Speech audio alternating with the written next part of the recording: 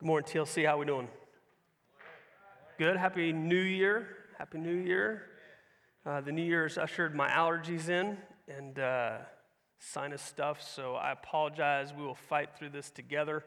And if I drop over, it's because I feel like I got a brick in my brain right now. So we're going to try to work through this together, try to work through this passage together.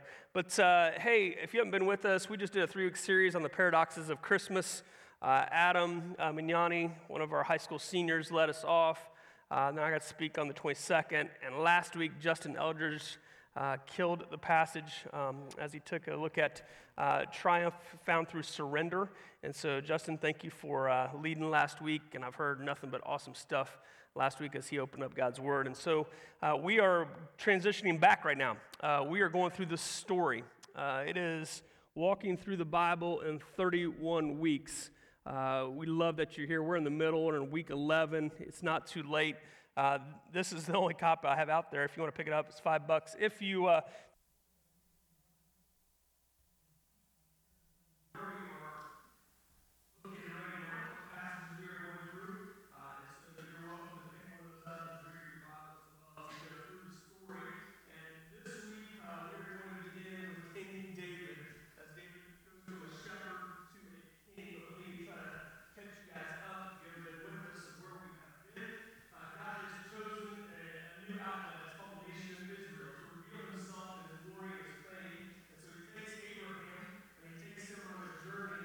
into the land of Canaan, and he's going to set up his nation through Abraham and his offspring.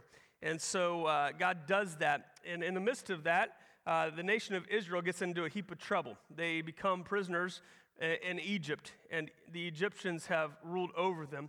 And God delivers the nation of Israel out of Egypt through the parting of the Red Sea. And so Israel comes out of Egypt, and they're no longer in slavery. But if you know the story, they begin to grumble and complain as they are out wandering, and God sends them through 40 years in the desert. One of the things I want to really highlight is the 40 years, it's really weird because we think it's punishment, but it's actually an act of love. In those 40 years, God is going to really meet with those Israelites in the desert to let them know who He is and what He is about, and so the Israelites might know His heart. And so out of that, they go into the promised land, and they inherit the promised land, and we were here right before Christmas where they inherit the promised land. In the middle of the promised land, some things go wrong again. If you don't get the cycle with the Israelites, some great things happen. God does some great things, and then they jack some things up. And so they jack things up, and yet God is faithful to them, and God continues to provide for them. And now we are at this place where Israel says, we want to be like all the other nations. We want a king. And so God grants them their wish, even though it was not God's perfect will. It was an act of grace on God's part, even in the midst of that. And so they pick a guy, and if you were to pick a king, who would you pick? Who are you picking as a king? Come on, who are you picking?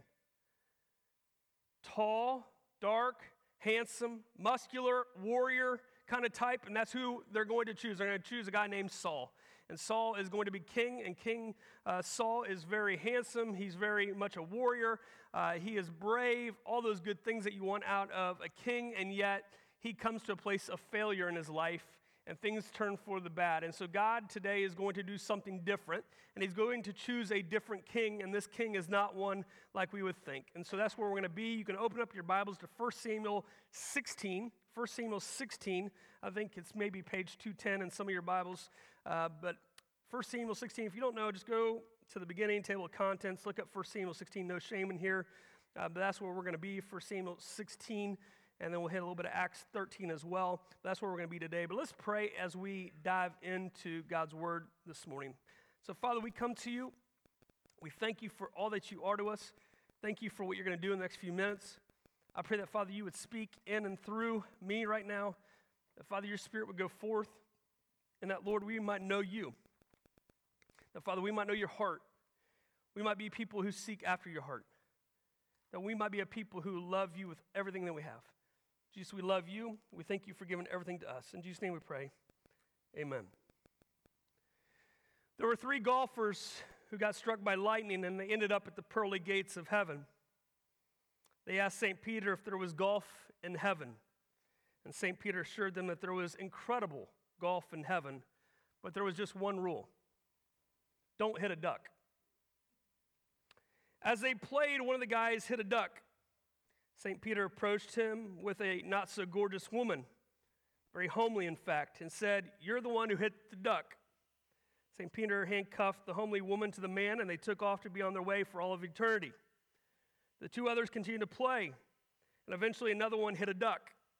Sure enough, St. Peter approached with another ungorgeous woman and handcuffed her to the one who hit the duck, and they were off for all of eternity. The last guy, he continued to play. And one day, St. Peter approached with a knockdown, gorgeous woman and handcuffed this stunning beauty to the guy. Elated, the last golfer said, "I don't know what I did to deserve this." And the gorgeous woman said, "I hit a duck."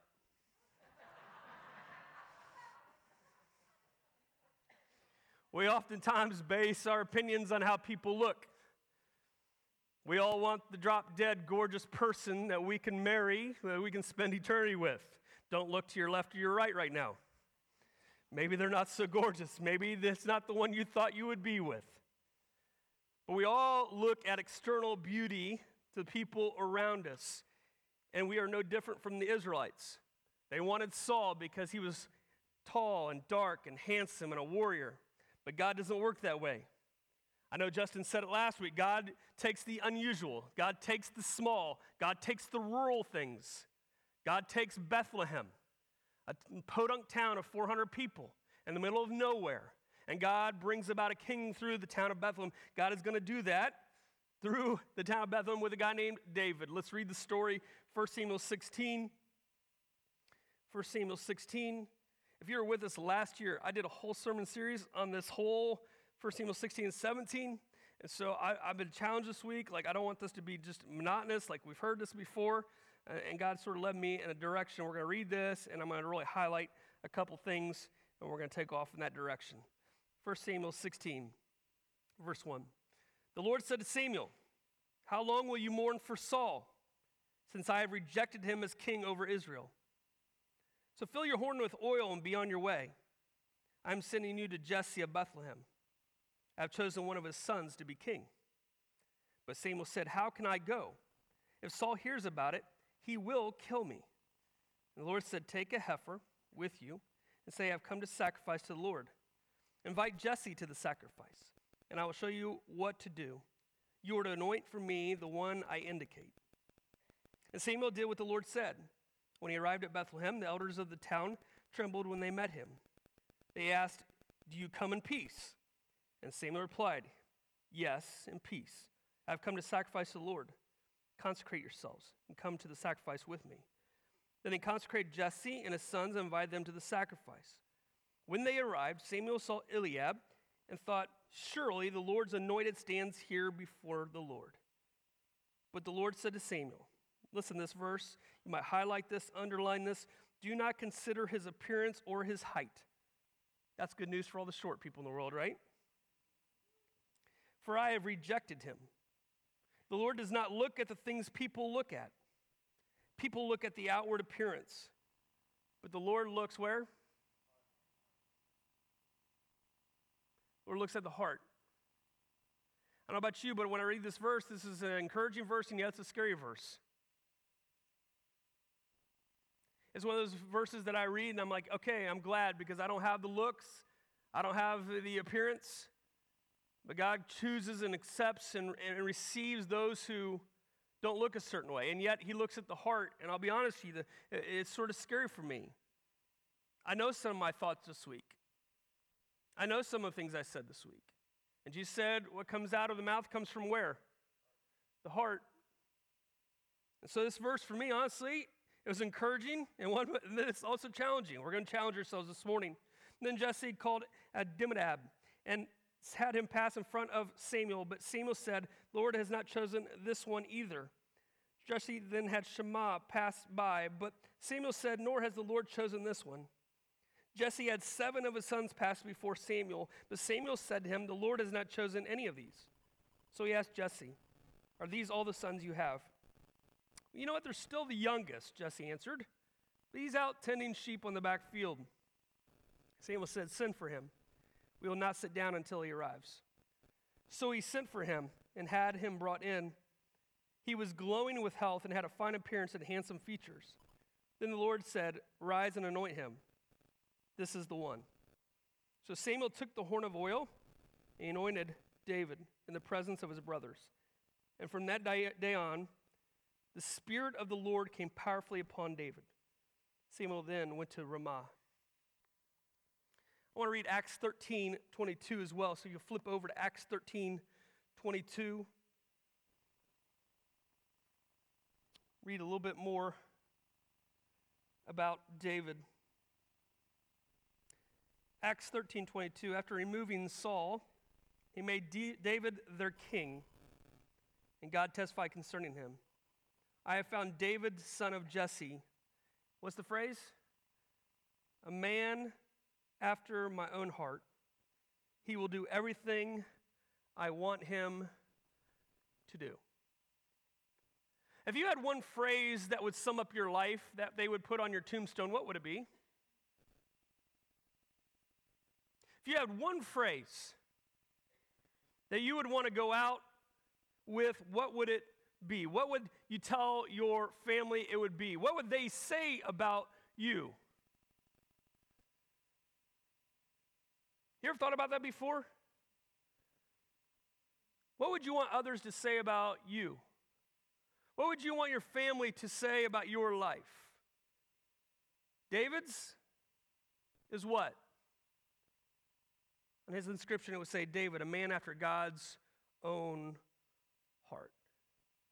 I want to focus on that phrase for a moment as we dive in, and then we'll dive into the implications of what that means. I really felt like the Lord telling me to really take this phrase and really hone in on it. I didn't do that the last sermon series we did on David's life. I just want to really hone in on a man after God's own heart. What's the very first phrase of that total phrase? What's the very first word? A man. It sounds simplistic. It sounds like it's not that big of a deal when you say a man, but I found encouragement this week by that one simple word, a man. He wasn't angelic. He didn't have God-like DNA in him. He wasn't perfect by any stretch of the imagination. He was merely a man. I think I found encouragement because a man is what?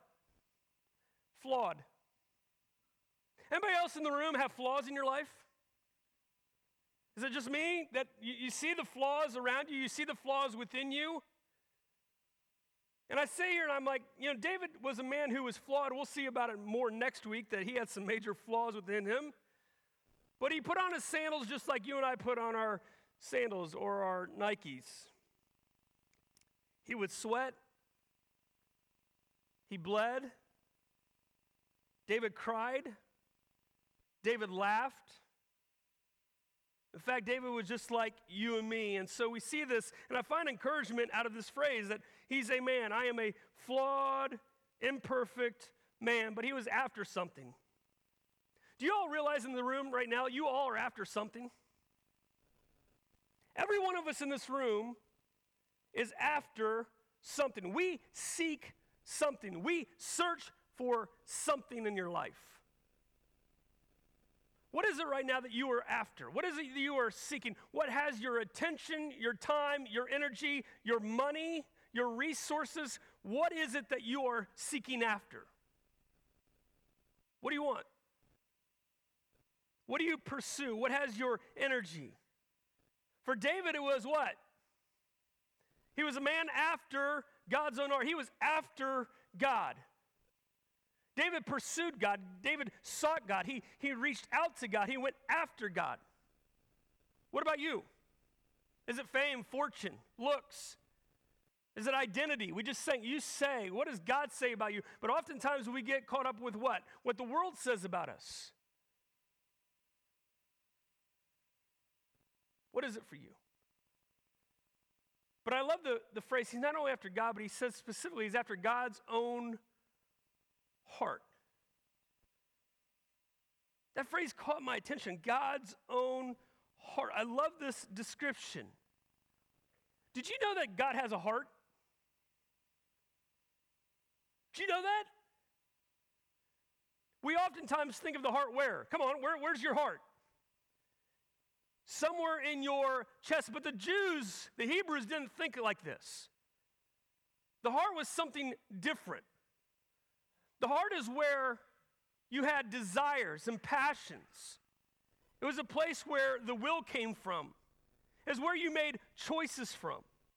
It was something deeper within you. It wasn't just something that beats within you, but it is something that is at the very essence of man. Did you know that God has affections? God feels. God desires. God has a will. And this phrase says David pursued those things. That David went after God's own heart. He went after God's affection and his desires and his wills. He went after what God wanted. You could say David pursued God's agenda. He loved what God loved. He hated what God hated. He longed for God's will to be brought from heaven down to earth. David longed to know God more and more and more each day. Can I ask you a serious question this morning? Do you want that description on your own life? Can we get serious in the room for a moment? Would you want on your tombstone, your name, a person after God's own heart?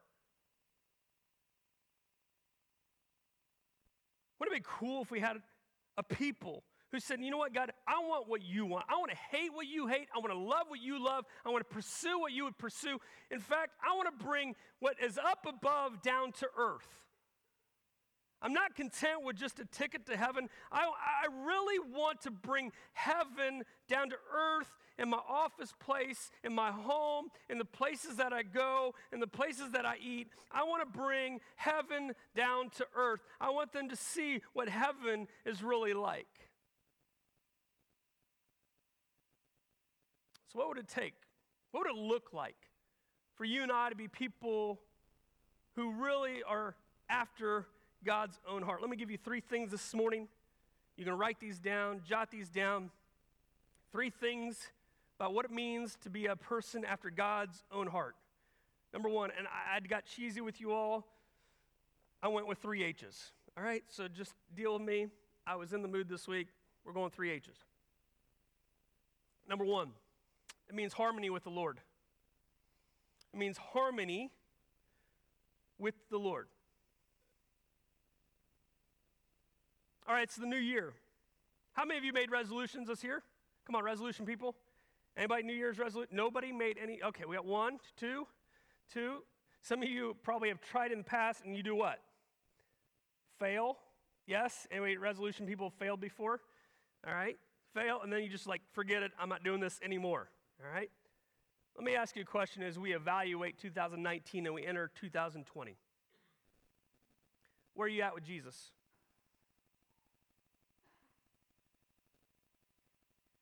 Seriously, where are you with Jesus right now? Where are you at with God? Maybe some of you are seeking, you're just searching this thing. You know, this is new to you. I showed up, somebody invited me. Cool, welcome. We love that you're here. For some of you have been walking with Jesus for a while, and the truth is your relationship with Jesus has gotten lukewarm.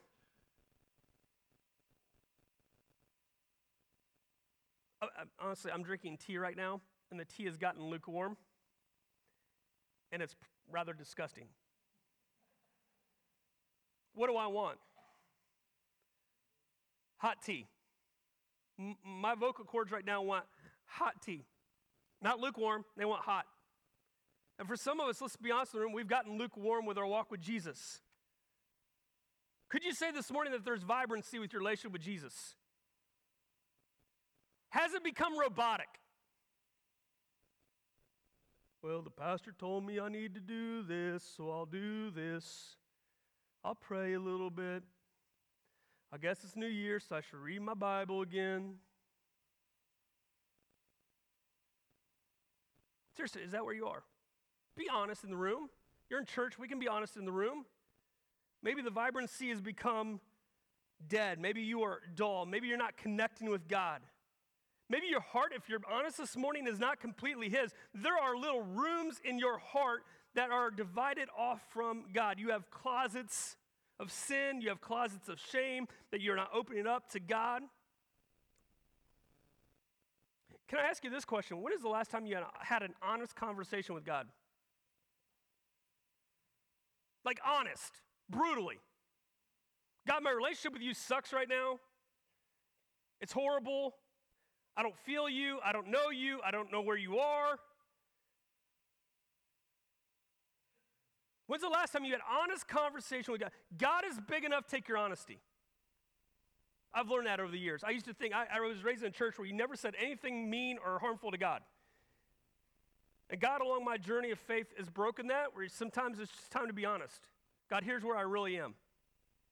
When's the last time you had an honest conversation with God? When's the last time you let Him in to show Him the good, the bad, and the ugly of your life? There's harmony with the Lord with David. And I love Romans 12:11. It says, never be lacking in zeal, but keep your spiritual fervor serving the Lord. Paul is writing to the Romans, and he's saying this: don't lose your zeal. Don't lose your passion. Don't lose it. And what Paul is saying is it can be lost. But keep your temperature rising with Jesus. Serving Him. That word serving really is worship Him. Give everything. And it's not this, okay, we just sang a worship song. Worship is everything you do with your life. It is beyond just a church service. And here we see David, he keeps his spiritual fervor going. David was a man whose heart was with rhythm with the Lord. He was in harmony with God. I began to ask the question, God, how did this happen? How did David have harmony with you? What was at the core? What was at the center of him having harmony with you? And 1 Samuel 16:13 came back and haunted me even last night as I was finalizing things. Let me read it again. So Samuel took the horn of oil and he anointed David in the presence of his brothers. And listen to what happened. Listen to the description of what takes place. And from that day on, the Spirit of the Lord came powerfully upon David. What came upon David? Who came upon David? The Spirit of the Lord came upon David. There's something about God's Spirit when He comes in you and He invades your life, something switches within you. Something is different when God's Spirit rules and reigns in your life and in my life. Something is different.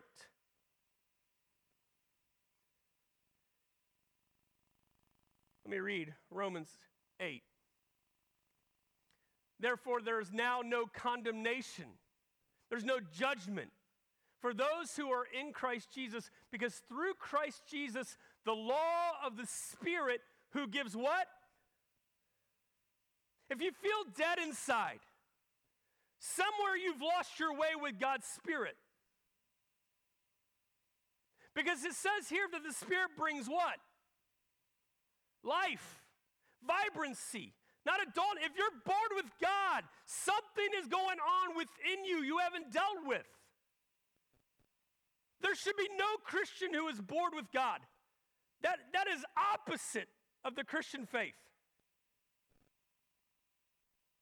If you're bored with God, we need to do some deeper look. We need to look from the inside and go to the out, because on the inside, something is happening. Something is dull. Something's amiss. Something is not firing on all cylinders. Something on the inside is the problem. But the Spirit who gives life has set you free from the law of sin and death. You're no longer controlled by sin.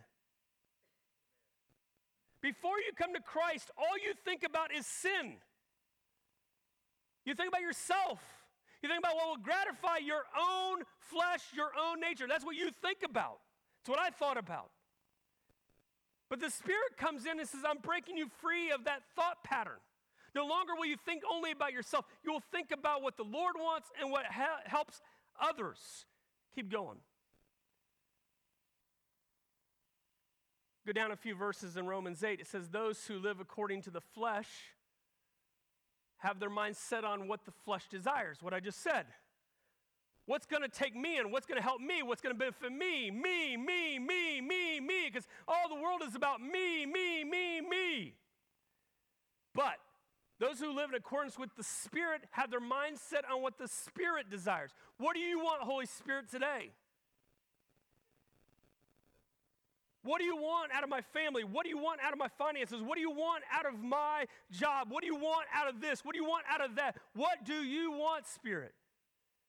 The mind governed by the flesh is death, but the mind governed by the Spirit is life. And what word? Peace. If you have no peace in your life, I would ask you, are you really controlled by the Spirit today?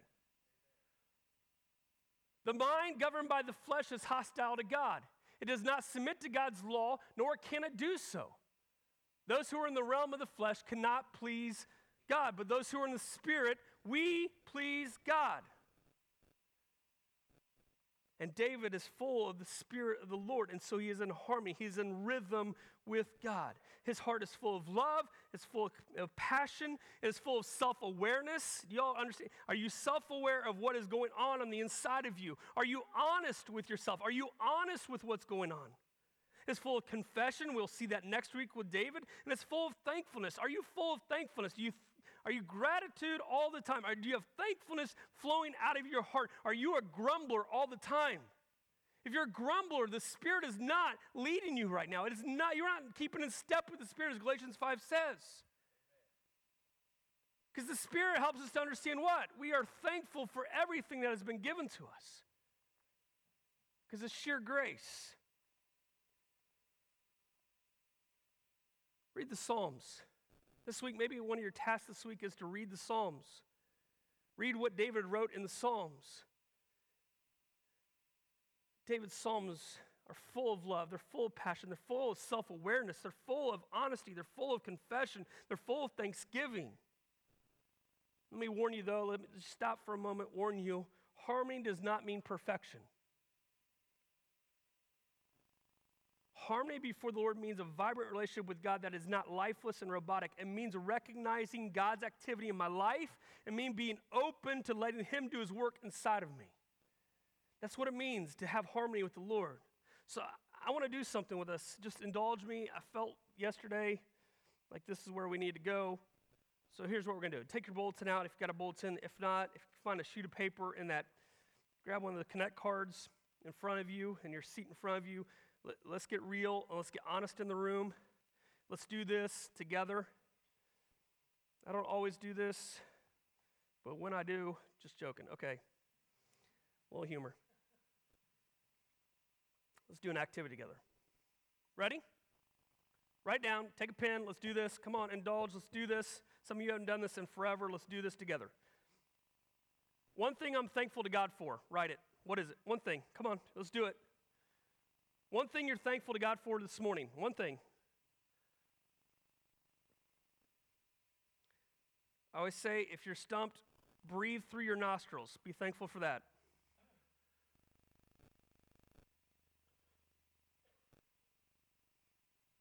One thing I'm thankful for. Second thing I want you to do. One thing I question God about right now is what? Can we do that, Pastor? We can do this. Let's be honest in the room. What is one thing you question God about right now?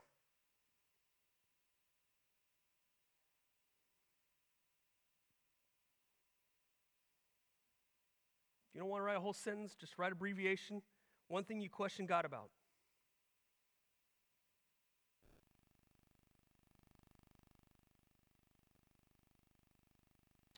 One thing I need to confess to God is, what is it you need to confess to God right now?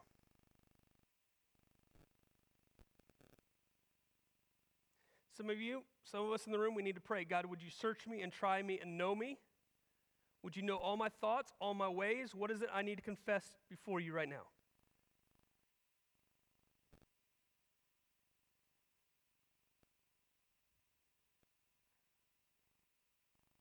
Last one. One thing I think God wants to change in my life right now is what? One thing you think God wants to change in your life right now, what is it?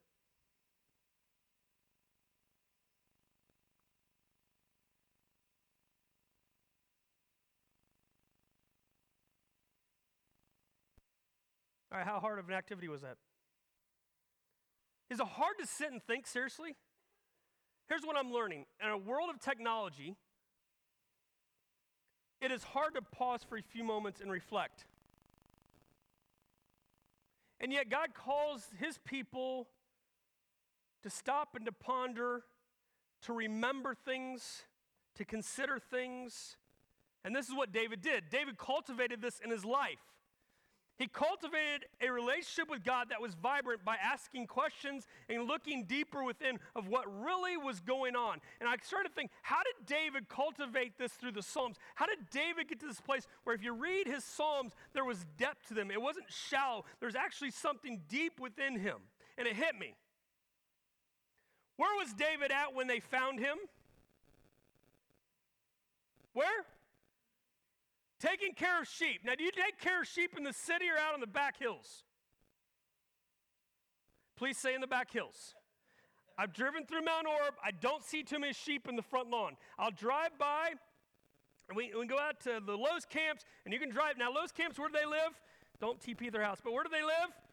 Out on 286, right? Out yonder. Not in the city. Guess what I find in their yard?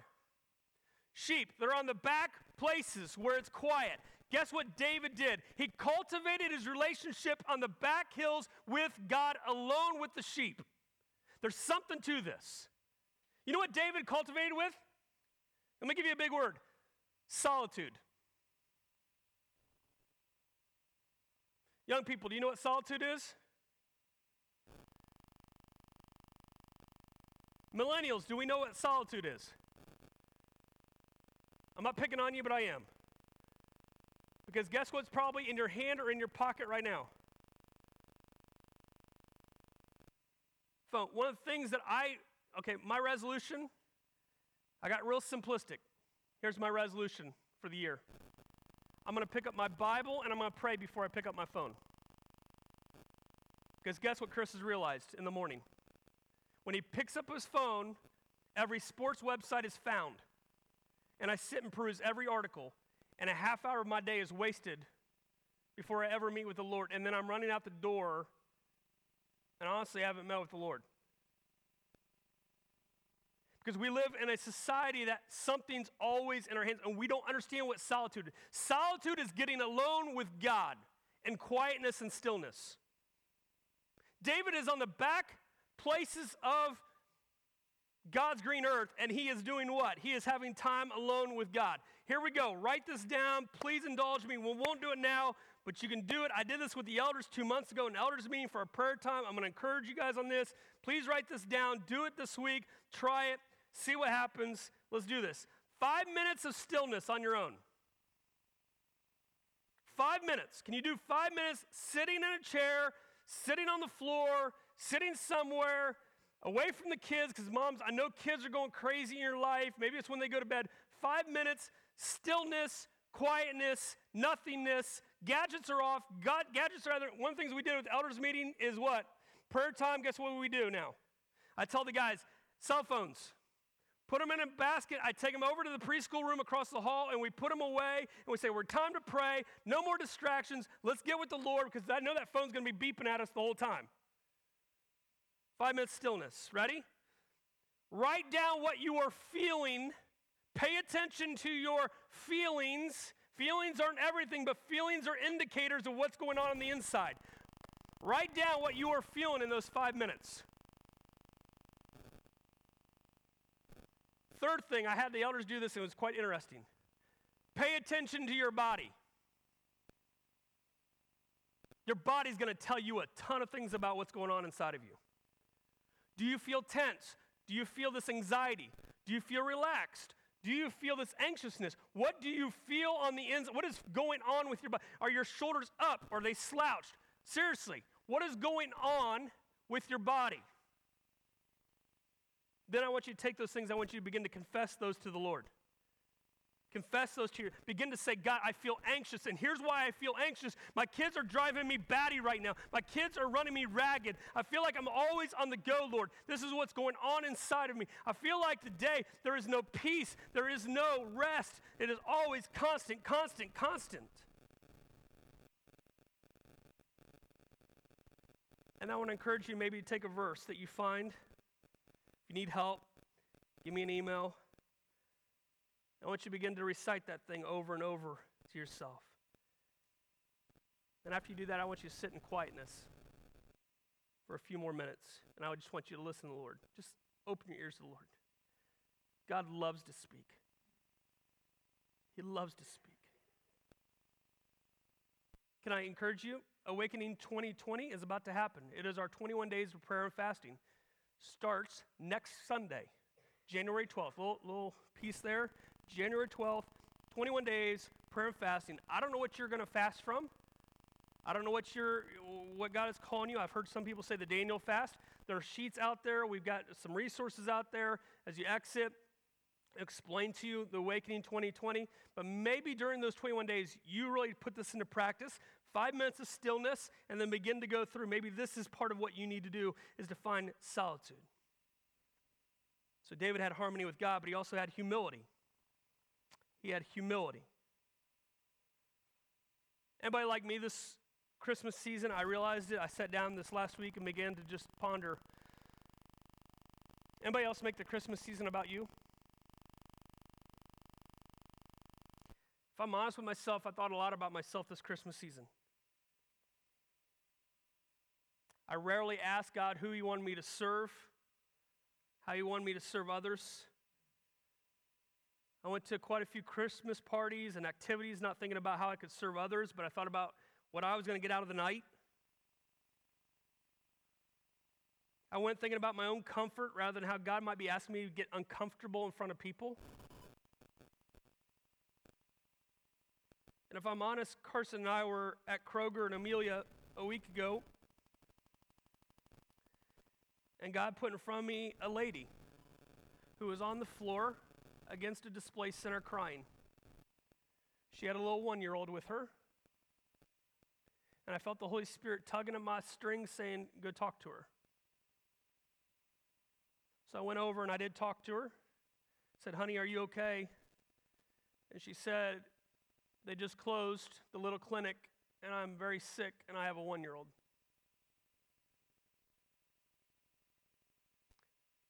And I did the typical Christian thing, I'm so sorry for you.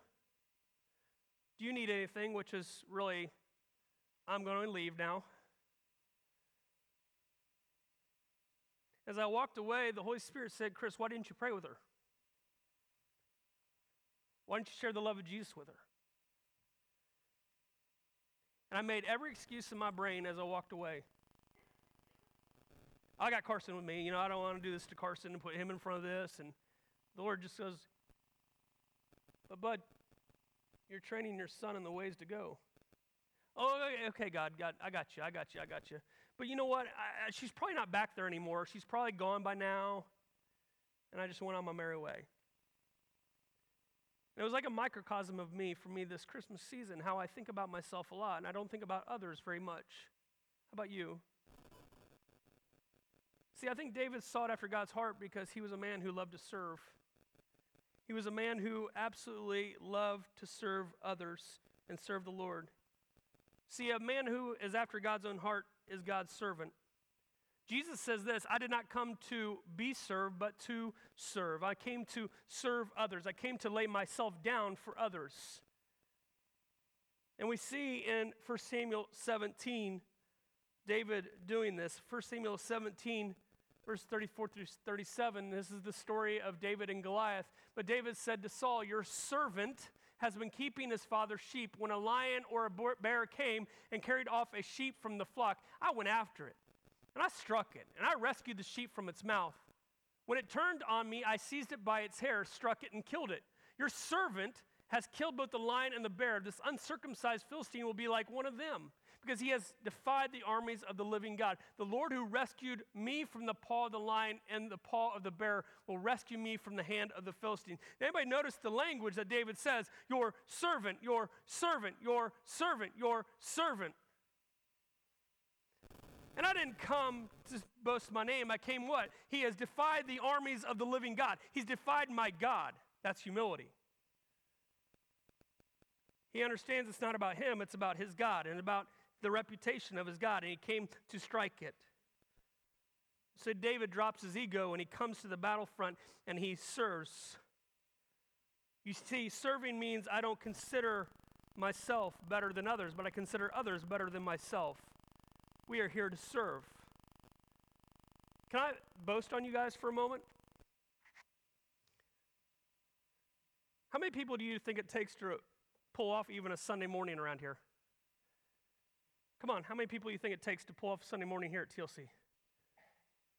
Any ideas? Who said it? 30 plus people to pull off this morning. We are a church who averages around 140 people on a Sunday, and that includes kids. 30 per Sunday morning. I was talking to a friend here recently. He's at another church, and we were talking about volunteerism. And I was telling about how we have over 30 just on Sunday morning alone, and that does include life groups and other places. And he said, dude, you are so lucky. It's like, what do you mean? I said, we have problems finding people for the nursery and the preschool. He's like, oh, the church I'm at, we pay everybody to serve. He goes, we can't get people to serve, and we have enough money, so guess what we decided to do? Pay all the volunteers. They're not volunteers anymore. And so when we ask for them to serve, guess what they do? Hey, pastor, I'll throw down a few more $100. You find somebody, they'll serve. I got my own deal going on. I can't serve. My heart sank for him and my heart leapt for us. Yeah, we've got volunteer issues at times. I don't know what church doesn't. But at the same point, guys, we are called to be servants. If you want to be a person who's after God's own heart, we serve. Because at God's very central core of his heart is what? Service. That's why he came from heaven and submitted himself to the Father to be amongst us, was to serve. We serve because Christ first served us and gave himself up for. Without Jesus, you and I are nothing. And so we serve. Maybe you're not serving yet around here. Maybe you are. Can I encourage you with something I saw of David? David served in obscurity. He tended his father's sheep on the back part of the hills where no one saw him. In fact, what do we see when they go, hey, do you have another son? That'll be a few minutes. We're eating dinner together, and he's out on the back hills. He didn't even get invited to dinner. We got to go find him. He's somewhere out in the back hills with the sheep. We'll send somebody. We'll find him. Obscurity. Can I encourage you? Find a place that maybe to serve that most people don't even recognize. They don't see you. Start there. You don't get a lot of thank yous. You don't get a lot of attention. But I think one of the things that really helped David as he was a man after God's heart, he didn't need all the attention of others. He just served because God served him. He just served. He didn't need all the recognition. Here's what I think is going to happen to your heart. You're going to appreciate that God sees you, even when nobody else sees you. That God sees what's going on within you. The third and last thing I want to highlight is this. We're going to honor God through our obedience. We're going to honor God through our obedience. I'm going to bring up a sore subject, I may be pelted with stones. I'm going to do this. Clemson, some of you will get that. Clemson football team, lost my mic. Yeah, amen. God's punishing me for saying Clemson in church. Clemson beat a certain team last week. I don't know if anybody noticed it, but I don't want to bring up the sword subject. I just want to notice something. Anybody see their chin straps? Anybody see it? In a week from tomorrow, they'll play in the national title game. Look at their chin straps. You know what it says on the chin straps? All in. Their coach, Dabo Swinney, a few years ago, that became their motto. It is all over their weight rooms. It is all over their offices. It is this term, all in. And Dabo was talking, I heard him talk about this, and he says, if we're going to be an elite program, we all have to be all in. What does that mean, to be all in? It means that we're willing to sacrifice. We're going to sweat, we're going to bleed, and we're going to follow the directions of the coaches and the administration of how to be all in. How about you with Jesus? Are you all in? If you're a follower of Jesus, are you all in? Do you have maybe a little toe in right now? Do you have a little bit in? Are you all in with Jesus? Does he have everything? Does he own everything of yours? Will you sacrifice? Will you sweat? Will you bleed? Will you follow his directions to build the kingdom of God? The problem with King Saul was this: he was not all in. As you read this week, go back to 1 Samuel 15, go one chapter back, and you're going to read this story about Saul. He had been given directions by God. He went 3/4 of the way, but he didn't follow the whole way, and God goes, you're not all in. But look what he says about David in Acts 13:22 again. After removing Saul, he made David their king. He testified concerning him, I have found David, son of Jesse, a man after my own heart. And anybody catch that next phrase? He will do everything I want him. He was all in. David will do everything I want him to do. Guys, we honor Jesus by being all in, by doing whatever he wants us to do, by going wherever he wants us to go, by volunteering wherever he wants to volunteer, by reconciling with family even when we don't want to reconcile with our family, when we need to take a break from social media, we will do that. When we need to get plugged in with some people to hold us accountable, we will do that. There are areas in my life, there are areas in your life that we got to say, God, I'm all in so you have full access to everything. I will obey you no matter what you ask. And some things you are going to ask are going to be silly and sound stupid, but I will do them. God is going to make some of you uncomfortable in 2020. I really believe that with all my heart. God is going to ask some things of you that you're going to be like, God, that's crazy. And God's going to remind you of David, a lowly shepherd boy who didn't make the cut with the rest of the people, but God chose a lowly boy on the back hills of his dad's estate, tending sheep, and he made him shepherd to king because he was obedient. He did everything that God wanted him to do. How about you? Can I encourage you with one thing about David's life? Do not in 2020 neglect the little things of life.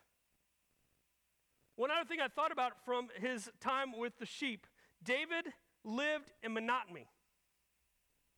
Anybody notice that? It was years before David, after he's anointed, it was years before he ever became king. And even then, he returned back to the back sheep farm to take care of the sheep. His day looked like this. He woke up. He found some new grass for the sheep. He provided water for the sheep. He walked the fence. He ate his lunch and his dinner. And he went back to bed. Monotonous. Next day, woke up, fed a sheep, provided water, walked the fence, ate some meals, went back to sleep. Next day, woke up, fed the sheep, provided water, walked the fence, ate his meals, went to bed. Monotonous. Do you realize that God works through the small things in our lives more than the big things? This came across my devotional, December 31st, Paul Tripp. This came across. The little moments of life are profoundly important precisely because they are the little moments that we live in and they form us. This is where I think big drama Christianity gets into trouble. It can cause us to devalue the significance of little moments of life and the small change grace that meets us there. And because we devalue the little moments in which we live, we tend not to notice the sin that gets exposed there. And so we fail to seek the grace that is offered to us. You see, the character of life is not set in 2 or 3 dramatic moments, but they're found in 10,000 little moments. The character that is formed in those little moments shapes us how we respond to the big moments of life. And what makes all of this character change possible? Relentless, transforming, little moment grace. So we wake up each day committed to live in the small moments of our daily lives with eyes open and humble, expectant hearts. We all want the big miracle. We all want the big dramatic thing that God does. Do you know how often that happens in our lives? Anybody else in the room? Happens once in a great while. But you know what happens every day? You wake up, you have breakfast, try to get the kids ready for school, you walk out the door, you drive an hour to work, because we live in the suburbs, right? Out in the country, most of you work down in the city. We do our deal at work, we get in our car, we drive home, we have dinner, we hang out with the family for a little while, we watch some TV, we go to bed. We wake up. You guys get the pattern? And yet God's going to do this. In the little moments of your day, God is at work. And in the little moments of your day, He is shaping your heart. He's shaping the character that's within you. Pay attention to what God is doing in the little moments.